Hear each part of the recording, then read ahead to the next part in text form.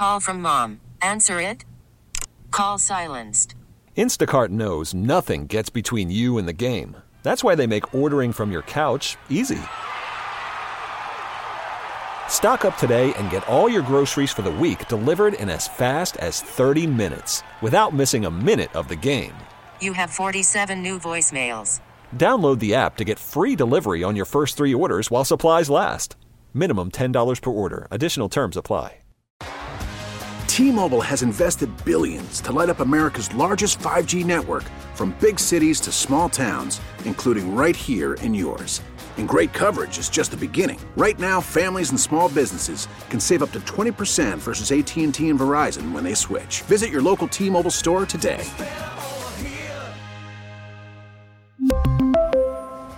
Plan savings with 3 lines of T-Mobile Essentials versus comparable available plans. Plan features and taxes and fees may vary.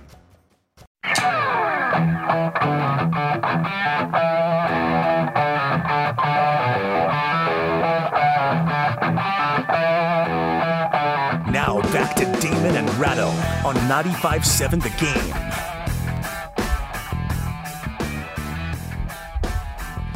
All right. Streaming away. Michael Irvin's going to be. By the way, this is like. Can we not just adjust this? Can we get a Phillips head? Not even a Phillips head, like a normal screwdriver to just tighten this. Can we just tighten this? Seriously, is there any way to tighten this? I mean, we knew we were going to be using this studio today, right? No one came in here to check if this thing wasn't.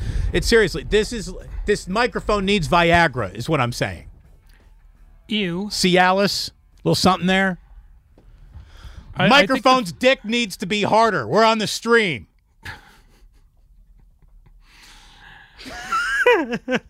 Look, do what you always do. Hold it. Yeah, okay. There we go. I can do that. It's a cruel game, Ray.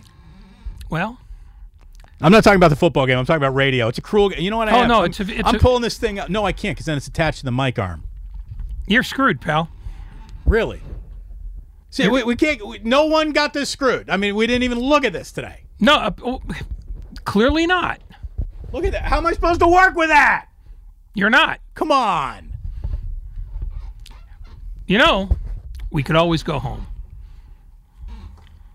We will soon enough. See, you're hanging in there. Michael Irvin. You're being very resilient. He's going to join us at 4:30 today to talk about the fact that sports can be cruel, man. And football, it's the cruelest game of them all. When it ends, it ends. I mean, it ends real fast. And unfortunately, it wasn't a real fast ending for the 49ers, though. I mean, that was just a death by a million different things yesterday. And it was brutal. Absolutely brutal to lose like that. Every single number that could crash the Niner game plan went against them. Every call that could go against them went against them. And I'm not turning this into a complaining about the officials show. I'm not. I'm not. But that was also, I mean, let's be completely honest. That was a terrible day of NFL officiating. Both games were officially atrociously officiated football games. They were just, and how do you improve it? That's got to be the number one off-season. Here comes Lucas with the screwdriver. God bless you, Lucas. I got 3 of them. You got 3 of them. So we need, just give me a flat guy. This one, right over here. I want to just see if I can tighten this up a little. Go ahead, Ray Van. So while Bob the Builder is busy fixing his microphone, since you raised officiating, we say this every year about the NFL has to do something to address its officiating problem, and they never do. So why would you think that's going to change this time? Well, I mean, because it would be in the best interest of the league that is now so in bed with gambling that to create this element of constant confusion or questioning the integrity of the game is no longer a place where they can do their shopping. But they were in bed with gamblers last year, and they were in bed with gamblers the year before, and it never occurs to them to care about officiating. They didn't do anything the year that New Orleans got hosed. And New Orleans got hosed way worse than either the 49ers or the Bengals did. Well, I mean, because you can boil it all down to one play that New Orleans got hosed on.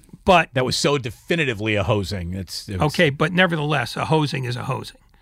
And the fact is, the NFL doesn't care about its officiating. They just figured, we're putting out a product. People are going to watch it no matter whether these guys are good or not. So why throw any more money at this particular problem? I mean, that's the message that they've sent, and they've sent it over and over and over again. Why would they? So what's the good in not fixing it? There is no good in not fixing it, except that it would cost them money that they can't recoup. But it's pennies. No, it doesn't matter. Pennies No. of NFL dollars. To me, you're investing in your product. True, but they don't review that as part of their product. I'm not agreeing with it. I'm saying they ought to be doing this. But every year it's the same lament. And every year nothing changes. So why would you think they would change it now? They don't want to spend any money if they don't have to. They're in charge of taking in money. Here's the deal, too. I don't want to spend a lot of money unless I have to. But if you're telling me I can make something wrong right for a dime, I got a dime for that. I mean, we're talking about a dime. We're talking about a tenth of a tenth of a tenth of a tenth of a tenth of a tenth of a tenth of a percentage. I get what you're saying, but they don't do it. So what's the reason? Do they like games being poorly officiated? What I'm suggesting to you is they don't care how they're officiated. Well, what I'm suggesting... Because they're not... because nobody's stopping... Nobody's refusing to watch the product because of it. They must like the noise.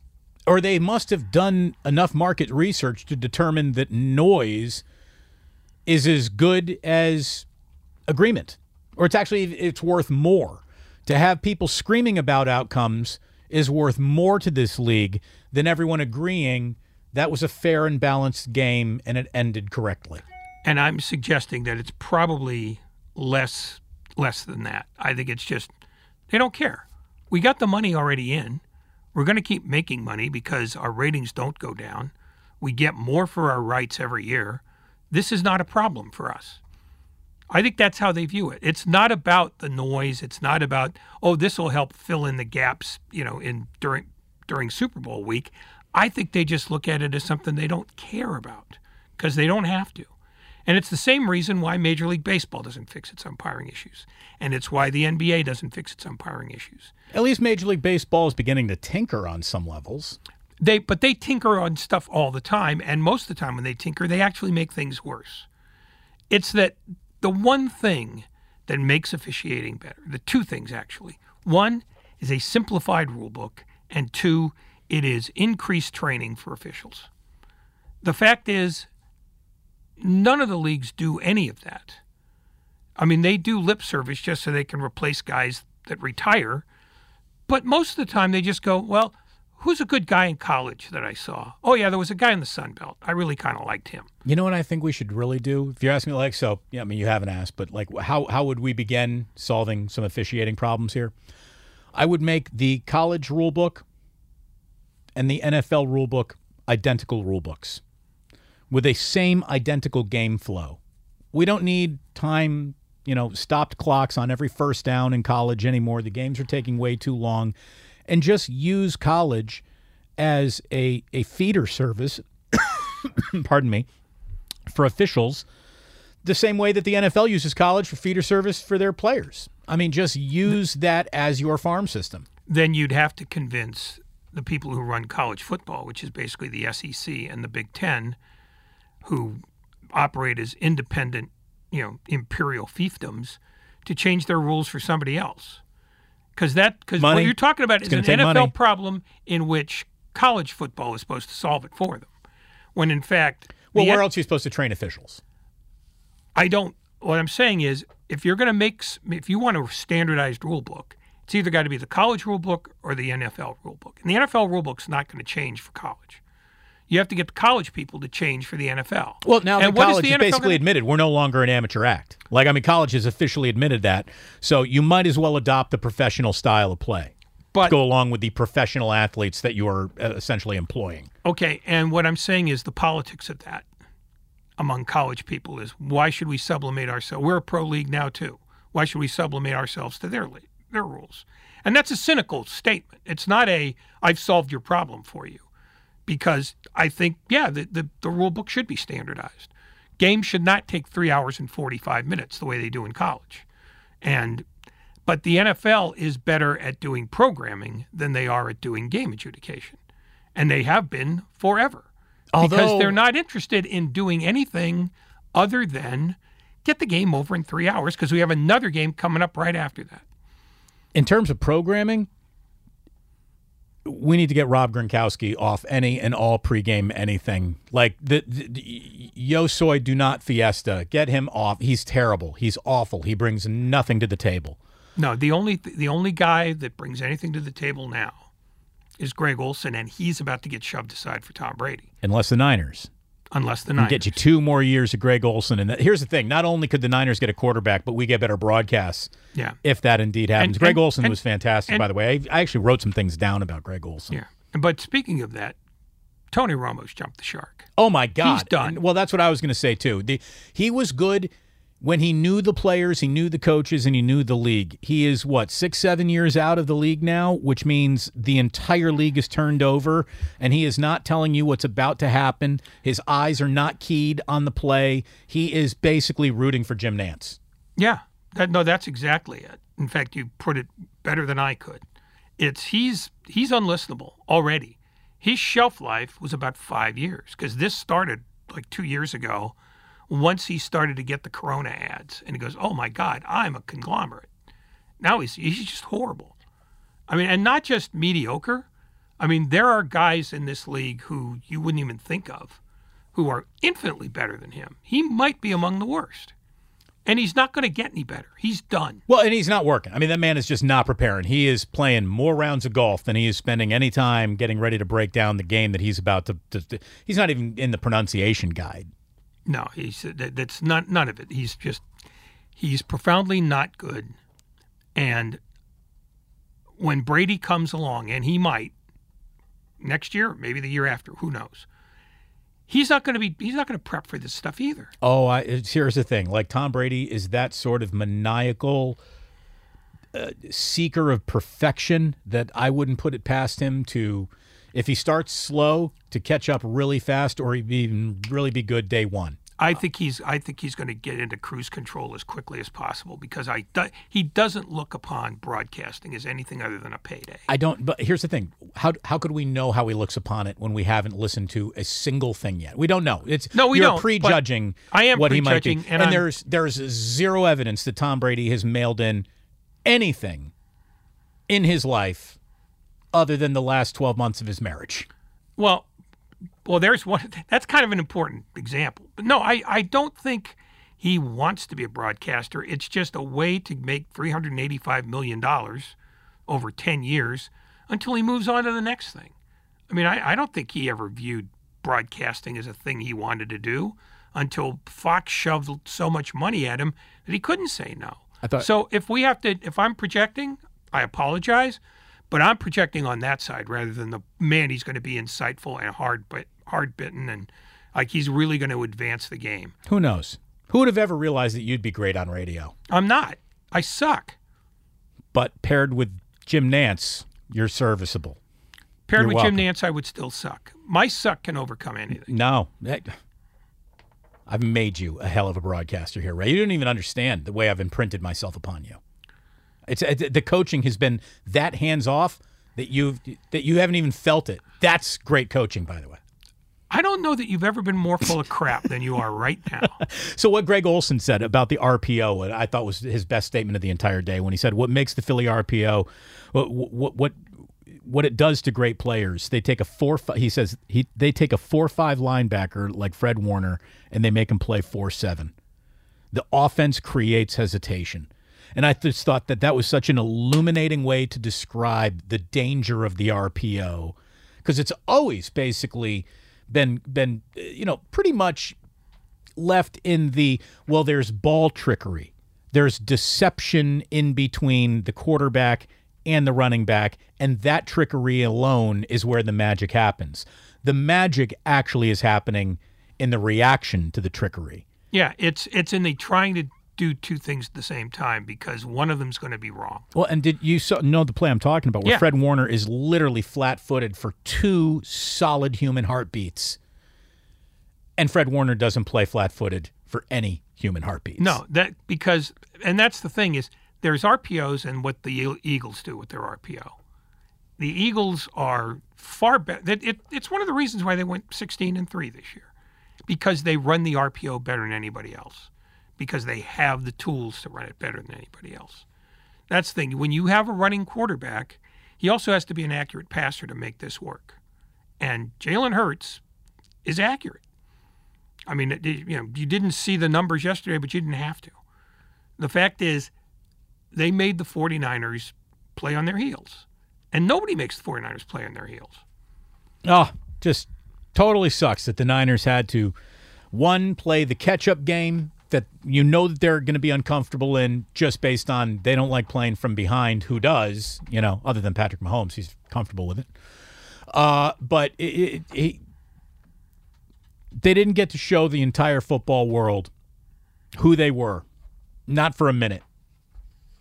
And had Brock Purdy played the entirety of the game, I'm not saying they win the game even, but it's as much of a tight game as I think the AFC game was. I really do. It's in question in the fourth quarter. Anybody's game in the fourth quarter is a good way, I think, in my mind, to look at that, because as good as that Eagles offensive line was, it didn't blow holes open in the Niners defense that made yards per play, rushing yards per play, passing yards per play, anything that is you're not going to be able to deal with that level of statistic. Not all day. I mean, they were gifted field position and a one-dimensional offense to play with through how many snaps did the 49ers run yesterday? 45 plays. So 39 of them were dead on arrival if Purdy got knocked out of the sixth play of the game. 39 plays, easy for a defense to just sit on. Yeah, I mean, and that's why that game got so nuts, Ray. But it became nuts pretty quickly because Purdy was being harassed in the 6 plays he did have. I mean, they not to the point where it led to an incompletion. No, but in terms of having to hurry, I mean, he didn't look comfortable there. Well, they were just getting the ball out fast. I mean, that's the thing. That was designed to get the ball out fast. The one play that he got blown up on was a play action.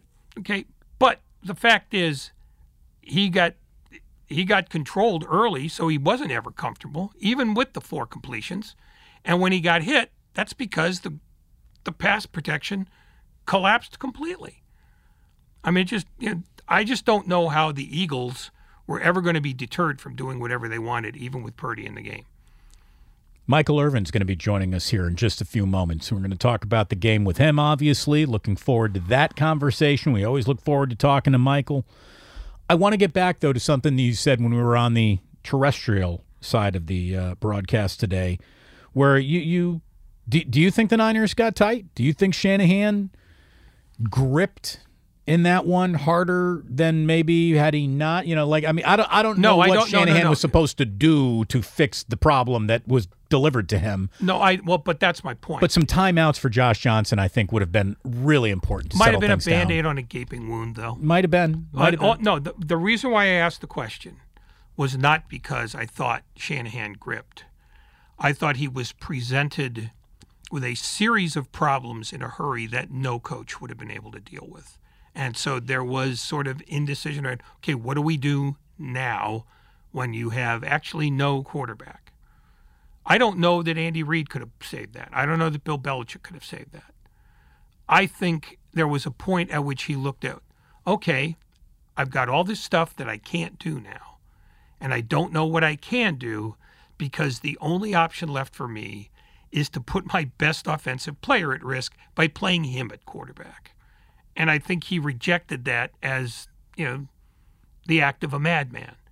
So I think that's what Kyle Shanahan did. And I'm not blaming him for it because I think it was an insoluble set of problems, one on top of another, that would render any coach paralytic.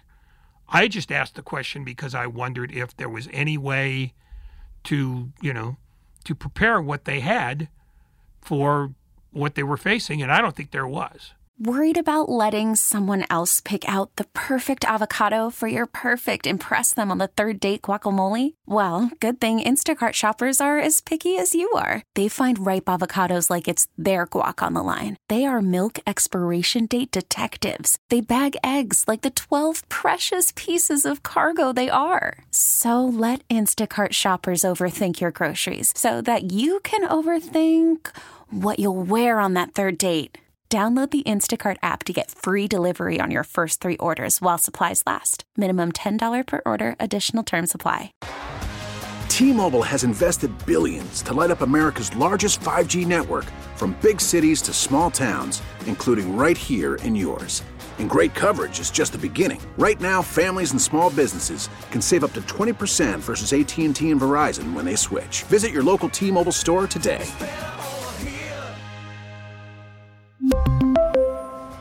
Plan savings with 3 lines of T-Mobile Essentials versus comparable available plans. Plan features and taxes and fees may vary. After the end of a good fight, you deserve an ice-cold reward. Modelo is the mark of a fighter. You've earned this rich golden lager with a crisp, refreshing taste. Because you know, the bigger the fight, the better the reward. You put in the hours, the energy, the tough labor. You are a fighter, and Modelo is your reward. Modelo, the mark of a fighter. Drink responsibly. Beer imported by Crown Imports, Chicago, Illinois. Joining us now on the Bud Light guest line, Michael Irvin, the Hall of Famer, the playmaker himself. Bud Light, by the way, easy to drink, easy to enjoy. And Michael, 49ers fans probably went home and had themselves a couple tall, cold ones after that one last night to drink the pain away. That was a stunning end to an exemplary season, but when it all came crashing down, it came crashing down hard and loud and fast. The minute Brock Purdy was knocked out of that game, the Niners were in a lot of trouble. The minute Josh Johnson fumbled the ball away on a shotgun snap right before the half, that was probably it right there.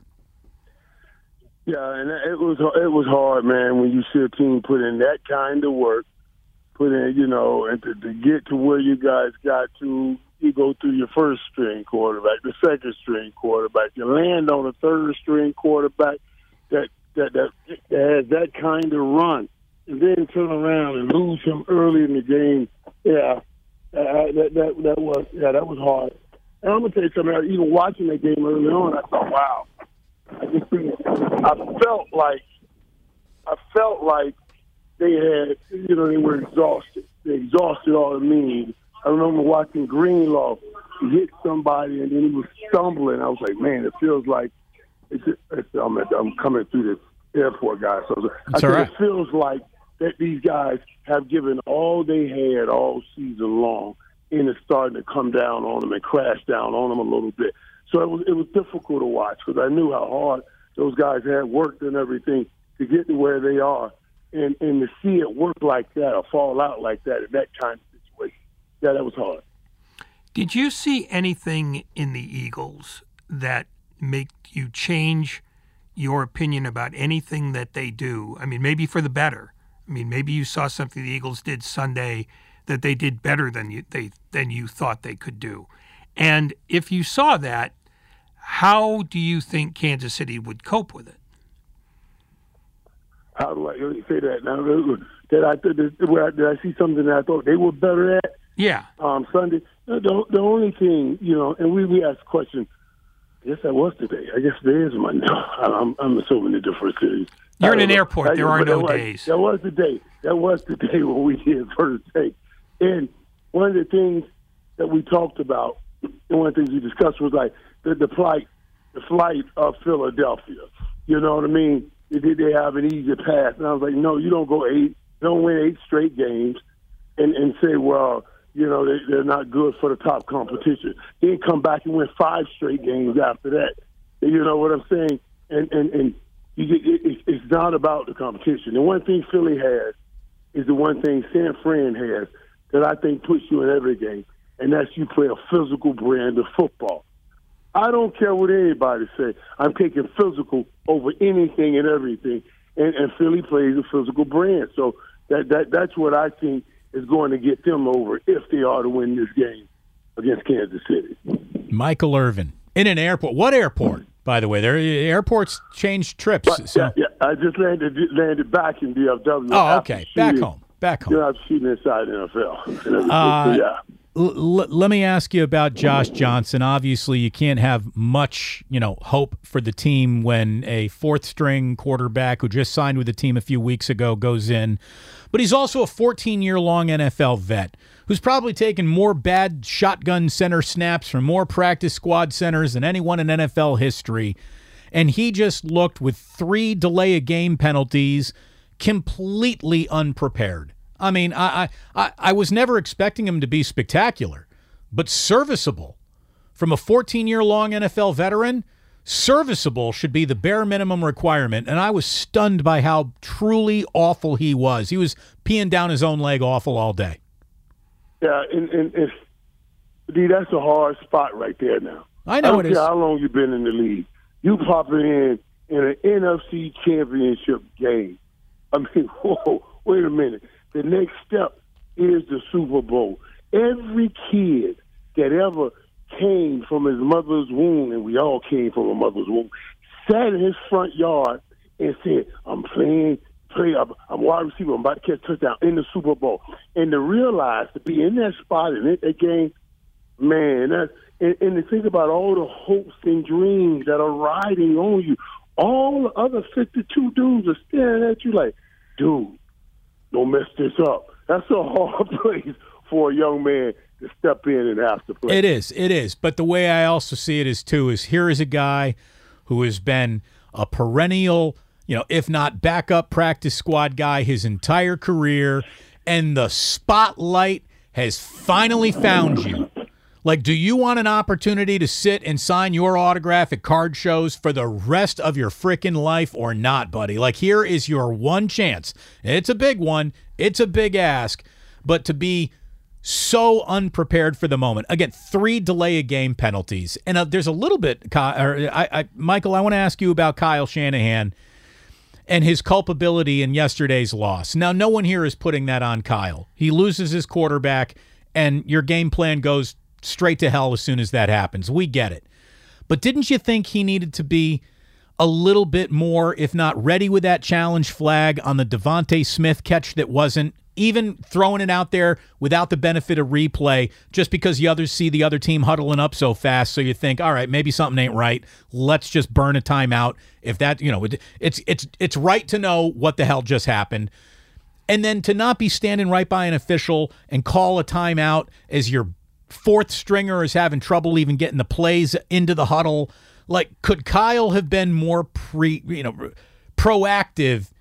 in helping that day not fall apart? Yeah, when you see that, those are the things that you start saying, okay, man, maybe, you throw that flag just in case, or you call a timeout, give them some time to try to find out what happened, all those things. But when that thing's going down in real time like that, you know what I mean? You trying to mitigate and make sure, hey, I'm gonna need these time. I need this challenge for later on and everything. That's what makes it difficult when you're going through that. When they're going through that, man. Listen, I sat there and I gave Philly some credit for having a little signal. When Devontae was throwing the signal, so hold up, let's do this, get this. He was throwing that signal. I was like, wow. That's good on them. They got a signal. But then it does make you start saying, man, something's going on. Why don't they throw that challenge? But man, those things are crucial right there in that moment for every team to try to keep as much as they could those challenges. Let me ask you to play roster magician for a minute. Brock Purdy is being examined to see if he's going to need surgery on his elbow. And if he is unable, if the surgery is significant enough that he's unable to play at all next year, what would you recommend the 49ers do at that position? Well, you're talking about with Brock Purdy and Trey Lance and all this coming back. What do I recommend they do at the quarterback position? Yeah. Well, that's a hard call, man. How you gonna put that on me, man? Come on, man. Hey, listen. You're in the airport. You got nothing else to do. I guarantee you right now, that Kyle Shanahan and John Lynch sitting over there saying, you know, we got some things to discuss. And they really do have some things to discuss to get this back right. Because Brock Purdy did everything. He did everything he could to say and to earn more time, more work. He really did. When you talk about you went down the road, and this man at his floor, that's all I can say. He has to be at his floor because those were his first experiences on the football field. You can't be anywhere near your ceiling. That's something I got to search a little bit more. You know, I know Trey Lance is young, and he's pretty much at his floor too.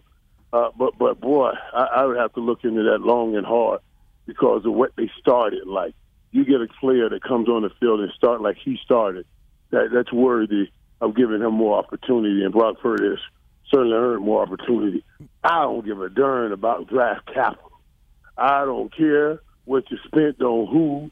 When you got somebody that's playing like that, you got to continue to search that cabinet and see what's in it. And in the meantime, you might want to give Tom Brady a call. I'm just going to throw that out there, too, because he's going to want to go somewhere that's actually got a chance for him to win. You know, Brady's not playing for gaudy stats anymore. He wants wins, and I don't think there's a team that could offer him more wins than the 49ers. Maybe the Titans. That would be about it. Yeah, you know what now? I don't even know if I'm saying the Titans. I don't know if he wants to deal with a lot of issues Tom Brady dealt with this year. And what he dealt with this year was he dealt with not a lot of him not being himself. A lot of him not being himself. Okay, come on, a couple kids here. I got to get a kid a picture. Get the kids. Go right ahead. Yeah. We're streaming right now. We're going to play this back tomorrow, basically, and you do what you got to do. Okay, They never saw me catch one pass. I got to give them a picture, let them tweet it out to all of their friends. Hey, you know, the kids be like, hey, aren't you that guy from the movie The Longest Yard that played a football player? I'm like, no. I'm a real football player that did a movie. I ain't no movie guy that plays a football. But they really don't know. And it's the most funny thing. It's just funny to watch sometimes, you know. Well, but look at you. Giving back to the people, giving back to the kids who never even watched them play. But that's great players are ambassadors of the game, man, and you're a great ambassador of the game. You truly are, Michael. So listen, let me tell y'all something too. I was so hurt even after that game. It's amazing how emotionally we get caught up in all of this, you know, because I interviewed Debo that day. You know, a couple of days ago, he called me. I was working out. He called me. He said, "What's up, bro? What's up, big bro?" I say, "What's up, man? Why you calling me, man? You know I'm interviewed late." So, dude, and the little stuff like that, it just lifts you. You know, you want to be able to share and pour back to these young men. And yeah, I felt that for him. I felt that for him after talking to him and knowing how much he really wanted to win that game. I felt bad for him. I bet you did. It's got to be a tough place to be operating from, to have, you know, the opportunity of your professional life 4 quarters away from you, and then it's just over. I mean, there's nothing that comes to a screeching halt quite like a football season, right? Right, like that. Dude, wait. And now, look, and you go through these games. I would say, how many times I told you guys, I think about that play with Deion Sanders in that 95 championship game every day. I think about that play. That dude from Cincy that pushed Patrick Mahomes out. Yep. That was crying on the sideline like that, man. After having a great season, crying on the sideline like that, man. Dude, I felt so bad for him. This thing is going to, you know what I mean? It's going to linger. It matters, and I hope he gets some kind of way of making it up and have a great career. But yeah, the rest of his life, this thing will linger. I was about to ask you about that. Like Joseph Osai was clearly broken up afterward, even though his teammates almost to a man had his back. How long, just from the outside, do you think that lingers with him, or does he need to have a great game in similar circumstances to get rid of that? I'm thinking a little bit about Leon Lett, who was a very good player, but he gets stripped short of the end zone by Don Beebe, and that's the thing people remember about him. Yeah, but getting stripped short of the end zone by Don Beebe, you still get that Super Bowl ring. Right. He'd have taken us to 59 from the 52. That would have been a record. But Leon still has that ring. That kid was walking in, and those other kids, and those other guys were saying, why'd you touch the quarterback? That's what he's going to be remembered. His teammates, his boys hollering, how could you do that to us? How could you do that to us? You know, and him, that feeling of letting his team down, that's what I dealt with. Like, man, if I would have went up and got that ball, we could have been in a different situation, different place. And I think about it every day. I really felt for him. Watching his interview, man, I wanted to cry watching that kid's interview. After the kind of season he's had, I just can't pronounce his name. That's why I didn't say it. Joseph Osai. But after the kind of after the season he had, yeah, that was hard, man. But it just shows you guys what this means to the players on the field to be in that position, man, and to get that shot at another Super Bowl.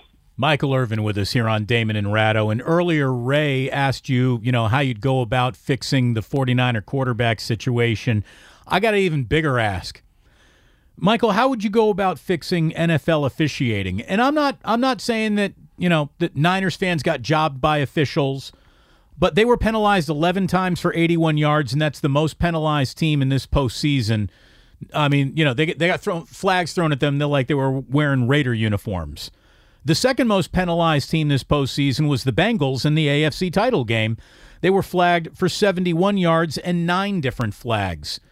Is it time to do away with all-star crews? Is it time to start developing better officials, paying them more, having an off-season study program for them? I mean, it feels like this league has gotten better about everything. The games are better, the players are better, the coaching's better, the stadiums are better. Everything about the NFL is getting better all the time, except officiating. What can be done? I'm with you on this. And especially at this place. I say even more so now than even before. We should enhance all of these things. I understand there's some things you don't want to go back over and do over, and because of time and the time it takes, that you just, hey, let's keep it moving. We want to get the game in a certain amount of time. But the playoffs, I don't care. We can start changing these rules. You work too hard to get here to lose this game on a bad decision or a bad call by a ref. That made you look good. I was watching the basketball game, the Lakers and the Celtics the other night. LeBron James, 105 to score. He goes, take the drive, and clearly Jason Tatum slaps his left hand, he can't get the ball. And clearly it's a foul. Nobody made the call. Right after the game, they all apologize. That's a regular season game. You don't care that mistake. But that mistake like that in a playoff, especially in the NFL, where it's one and done, no, dude, that's unacceptable. I'm not putting in 8-9 months of work to get to this one place, and then you miss a call, and it's all over for me. That's unacceptable, and yeah, something has to be done about that. Do you have a theory on what must be done first? Is it fixing the rule book so that it's more sensible? Is it figuring out a way to make replay more rational? Is it just training officials better? Do you have any theories other than this is unacceptable? Right. First of all, the number one theory should be, I don't care about optics and you feeling bad. Every call, you should have a crew already examining every call. Have your own personal crew somewhere watching the game and examining every call. When a call is made, if they can see that it wasn't a good call before any coach throws his challenge, they should fix it. But see, they don't want to jump in and fix it, and so they hide these things under, well, that was a judgment call. Come on, man, stop that. That was a bad call. You can put judgment on it if you want, but it was a bad call. Fix the bad call, and let's move on and play the game, especially in the playoffs. That's what I'm talking about. Let's get a crew. And all playoff games, I'll have you another crew watching the games on TV and watch they get and you can put, I don't care if you put a camera on every call, whatever, and they're reviewing the calls before. They should. I understand that Kyle Shanahan should have challenged that Smith play, but what's wrong with the right crew, with another crew, seeing it even before he has a chance to challenge and taking that decision out and say, whoa, that was a drop. Let's change it right now. That's what I would like for them to do too. Michael, are you leaning any early way on this Super Bowl? I mean, obviously this isn't your definitive end-all be-all take it to the bank pick, but just looking at the first few hours of Chiefs v. Eagles, what do you see? I'm trying to figure which way the Chiefs are going to run this race. You see what I mean?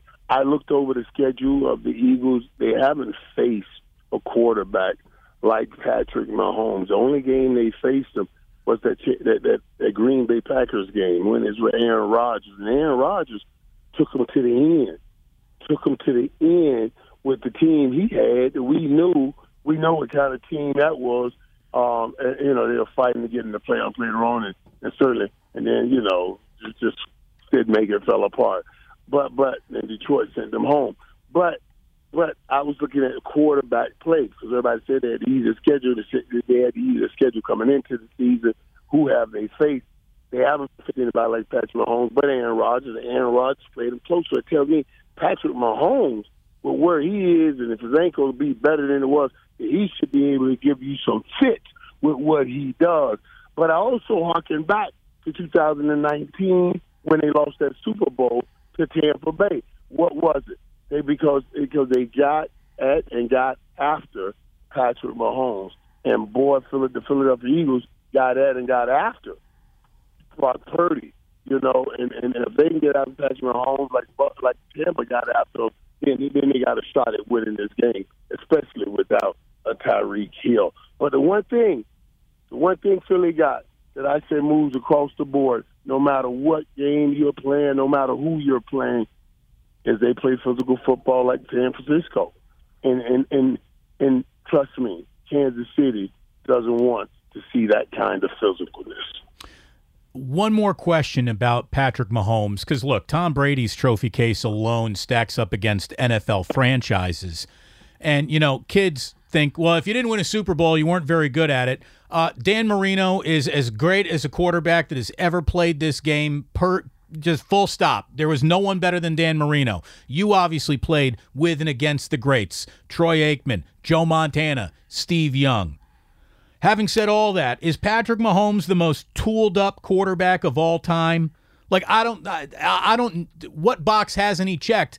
It used to be, pain tolerance. He has checked that box officially now. I mean, I don't think there's ever been a better quarterback than him. Yeah, and this thing's evolving, it keeps evolving. I mean, when you say better quarterback, quarterbacking has evolved in such a way. Patrick Mahomes is, and I use this Steph Curry analogy, like Steph Curry.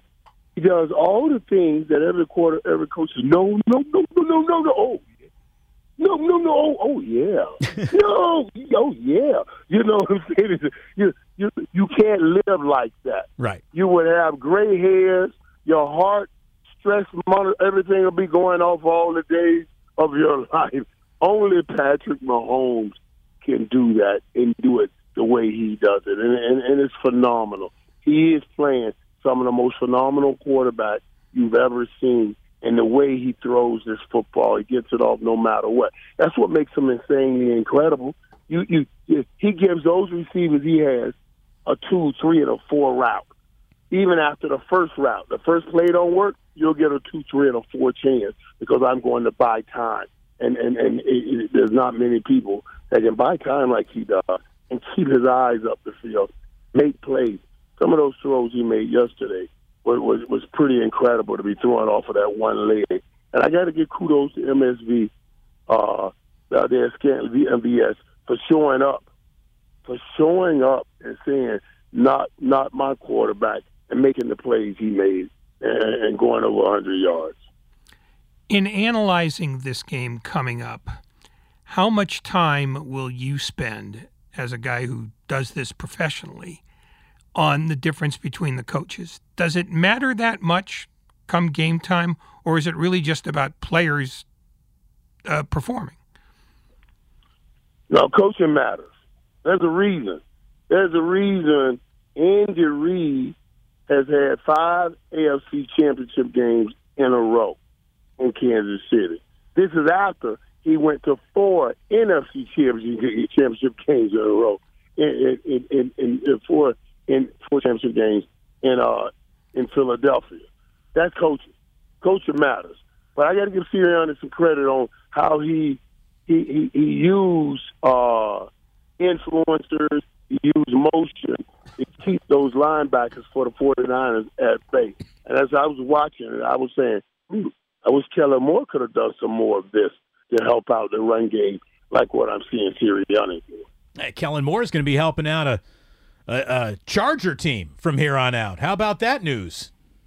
Yeah, and listen, I'm still mixed emotions on that, because everybody's like, well, we're Kellen Moore. Mike McCarthy may be calling the plays. Mike McCarthy ain't say he is going to be calling the plays.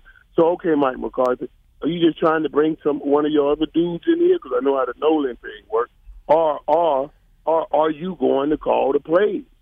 Don't sit here and tell me you're going to get rid of Kellen Moore, who's put up the number one offense when he had Dak Prescott the last 2 years, putting up 30, 40, 30, 38, 35 points a game, when you don't know for sure if you're making the calls and calling the plays.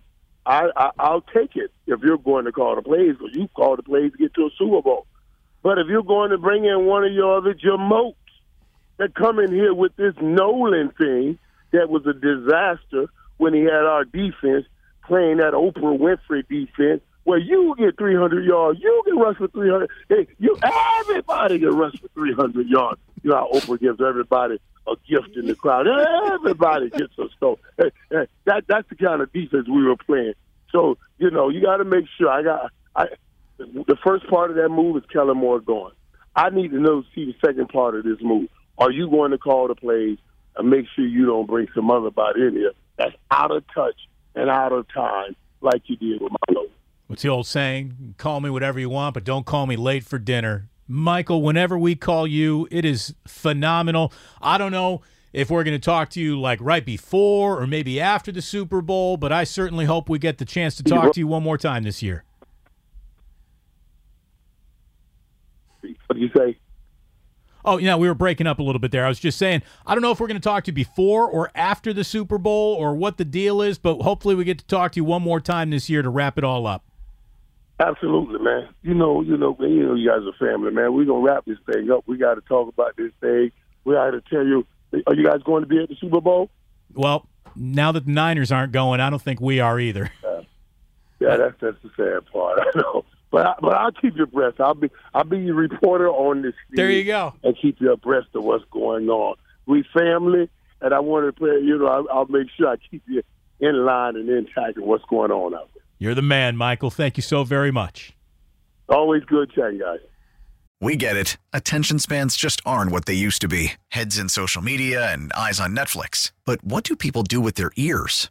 Well, for one, they're listening to audio. Americans spend 4.4 hours with audio every day. Oh, and you want the proof? Well, you just sat through this ad that's now approaching 30 seconds. What could you say to a potential customer in 30 seconds? Let Odyssey put together a media plan tailor-made for your unique marketing needs. Advertise with Odyssey. Visit ads.odyssey.com. Michael Irvin. He can leave the airport now. We're going to pay him like we would any stringer, right? Like $100 a day. Maybe. Oh, yeah. He's got the Ryan Leong rate. Yeah. Oh, Jesus. It was just Ryan's birthday, by the way. Happy birthday, Ryan, if you're listening. Why would you know that? I saw it on Facebook. Okay. Yeah. A couple things to wrap up here today. Getting back to the concept of officiating and how you make it better. I don't know how you fix it, but I do think every single team needs to read this tweet by former 95.7 The Game host Guy Haberman, who said, remember, in football, it's the coach's job to officiate the biggest plays. And I believe that. I really do believe that. And I don't think there should be any hesitation in throwing out a challenge flag, whether you've seen it or not, because the amount of scrutiny that you can put on a catch, what is a catch? It's undefined. No one really knows, not even back in New York, not even Mike Peralta. No one knows. Pereira, whatever. Mike Peralta. Sorry, wrong guy. But you know what I mean. Like, you take the bull by the horns and shake it, and you never know what's going to come out. Well, especially in the first half, because first half timeouts don't really matter as much. Right. I think that and we're obviously talking about the Devontae Smith catch that wasn't a catch. I think coaches tend to overvalue one thing more than anything else, and that's timeouts. In the same way that general managers tend to overvalue draft choices. It's good to have them, but every once in a while you got to spend one just on a whim. And that's what that would have been. But it would have been a whim that paid off. And does it change the nature of the game? Maybe for a little while. I mean, I still think Philadelphia was better and was going to win. But you don't want to go into the offseason feeling like you left one in the chamber. And I think that's one that Kyle Shanahan will kick himself in the rear end about. Because No doubt. He's not so arrogant and sure of himself that he doesn't go back through every game and look to see, what did I miss? What did I not get right? Well, and the angle that showed the drop was definitive. I mean, there was no question. Not even an Eagle fan would have booed the result of that being overturned once they saw that play. And the fact is, throwing a flag, if nothing else, buys you time to get another angle. Because, as you said before, nobody had that angle right away. But right away goes away pretty quickly. If you have more time, somebody's got a chance to spot a different angle. And so I think, that's one of those things where, all right, if we lose the timeout, we lose the timeout. We can live with it. Call the timeout to get your defense together, and while that's happening, maybe you see that, and then I guess you can't call timeout on back-to-back plays. You couldn't say, now we're challenging after our timeout. No, you stall like hell. But, yeah. By the way, Kyle Shanahan was asked in the press conference why that challenge didn't happen in the first quarter. Because the replay we saw didn't definitely show that. We saw one up on the scoreboard. I was going to throw one anyways, just to hope to take the chances, but they showed one up on the scoreboard that didn't have all the angles you guys saw, and that looked like a catch. So we don't want to waste the timeout, which we definitely would have if we didn't see that. But then I heard they got a couple other angles, and you guys ended up seeing later that it was not a catch. After the commercial, they came back from network break, and they even said, we just got this angle. Like, we didn't have this in real time.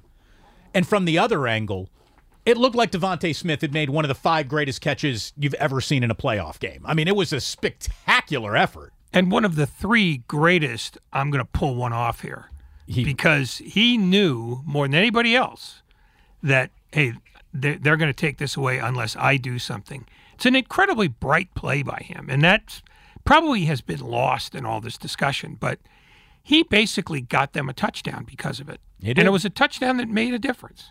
It certainly was. It certainly was. Brutal. Here's Kyle Shanahan talking about just wrapping up the year and the love he's got for the guys in that locker room. I got more love for these guys than I possibly could have, and they got it for each other. I was real proud of how they fought out there. Our guys didn't shy away from anything. Thought they got dealt a pretty tough card today, or a tough hand. I just hurt for those guys. We felt really good about this game, and it was a tough one, some tough circumstances, and we should have done a few things better, but I'm really proud of the group in there and excited to look forward to talking to some of them on the plane. All those had to have been sullen conversations, though. That's rough. It's a roughest. It's as again, if I sat down to create the most painful loss available, I don't even know if my warped mind would have come up with that. That was just savagery. It was brutal, brutal way to go out and lose that game. And we'll be, I'm sure, talking about it throughout the week. We got a little bit more. We're going to get interrupted, though, on Wednesday and Thursday this week with some Warriors basketball. And we got Warriors and Oklahoma City Thunder up tonight.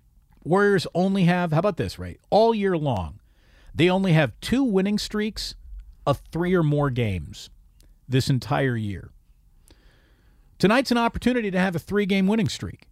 Don't sneeze at that when you hardly have taken advantage of it. So it's a win that they need tonight in their final 35 games of the year. And we're going to be judging them only on their final 35 games of the year. They really want to be taken for all of their gravitas as a franchise and say, when it comes time and the chips are down, we will play.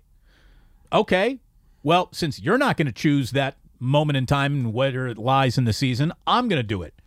The final 35 games of the year are the important ones. They're 2-0. In their final 35 games of the year, they beat the Grizzlies, they beat the Raptors on Friday night. We said that they needed to go at least 14-4 in their final 17 home games, and they have to at least go 5-12 in their final 17 road games. Tonight is the first opportunity to pick up a road win in the final stretch of 35 games. And even if that is the record, and they come in at 19-16. I hear you doing math in your head. Yeah, you can hear it, right? It's terrible. Sounds awful. But if they come in 19-16, they're still 42-40 on the year. So they should even be better than my expectations. And quite frankly, 42-40 will get them 6th. That's how relentlessly mediocre the Western Conference has been this year. Unless everybody's about to collectively step on the gas pedal and start playing some better basketball. Well, a lot of them play each other, so that's probably not going to happen mathematically. A couple more things just to get into. Thought this was sort of interesting about the Super Bowl preview that is in front of us. Saw this from Josh Dubow. This is going to be the 7th Super Bowl since the merger where the first-team All-Pro QB, Mahomes, is facing the second-team All-Pro QB in Jalen Hurts. We had that in 2016 with Matt Ryan and Tom Brady, in 2009 with Peyton Manning and Drew Brees, in 91 with Jim Kelly and Mark Rippon, in 84 with Dan Marino and Joe Montana, in 81 with Ken Anderson and Joe Montana, and 71 with Bob Greasy and Roger Staubach. What's fascinating about this, Ray, is that the second-team QB is 6-0 when facing the first-team QB in the Super Bowl. It's kind of interesting, right? Well, I think it's an indication that that's how you have to bet. There you go. We'll talk more about that. As the week goes along, we got much more as the week goes along, but we're going to get you out to Oklahoma City right now. Warriors basketball about to tip off. Tim Roye and company are next. Meanwhile, for everyone here on that side of the glass and on this side of the glass, my name's Damon, reminding you that sports don't build character. They reveal it. I'll stall for you just a minute more, Grandy, because you made the O face, and now that I got this microphone stiff, look at that. That microphone is at a good... What's that, like a 55-degree angle? That's like a good hard-on angle right there, since we were talking about Mike Dix earlier in the stream. You're the worst. No, come on, no, turn the worst. There you go. Yeah, that's horrifying. 55-degree angle, honey. Ready to go. Your wife should leave you now. Sports don't build character. They reveal it. They conceal it. And like that, he's gone.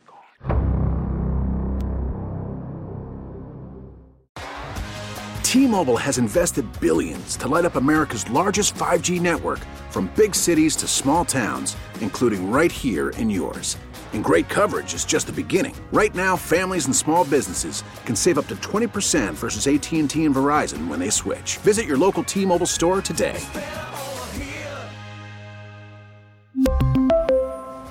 Plan savings with 3 lines of T-Mobile Essentials versus comparable available plans. Plan features and taxes and fees may vary.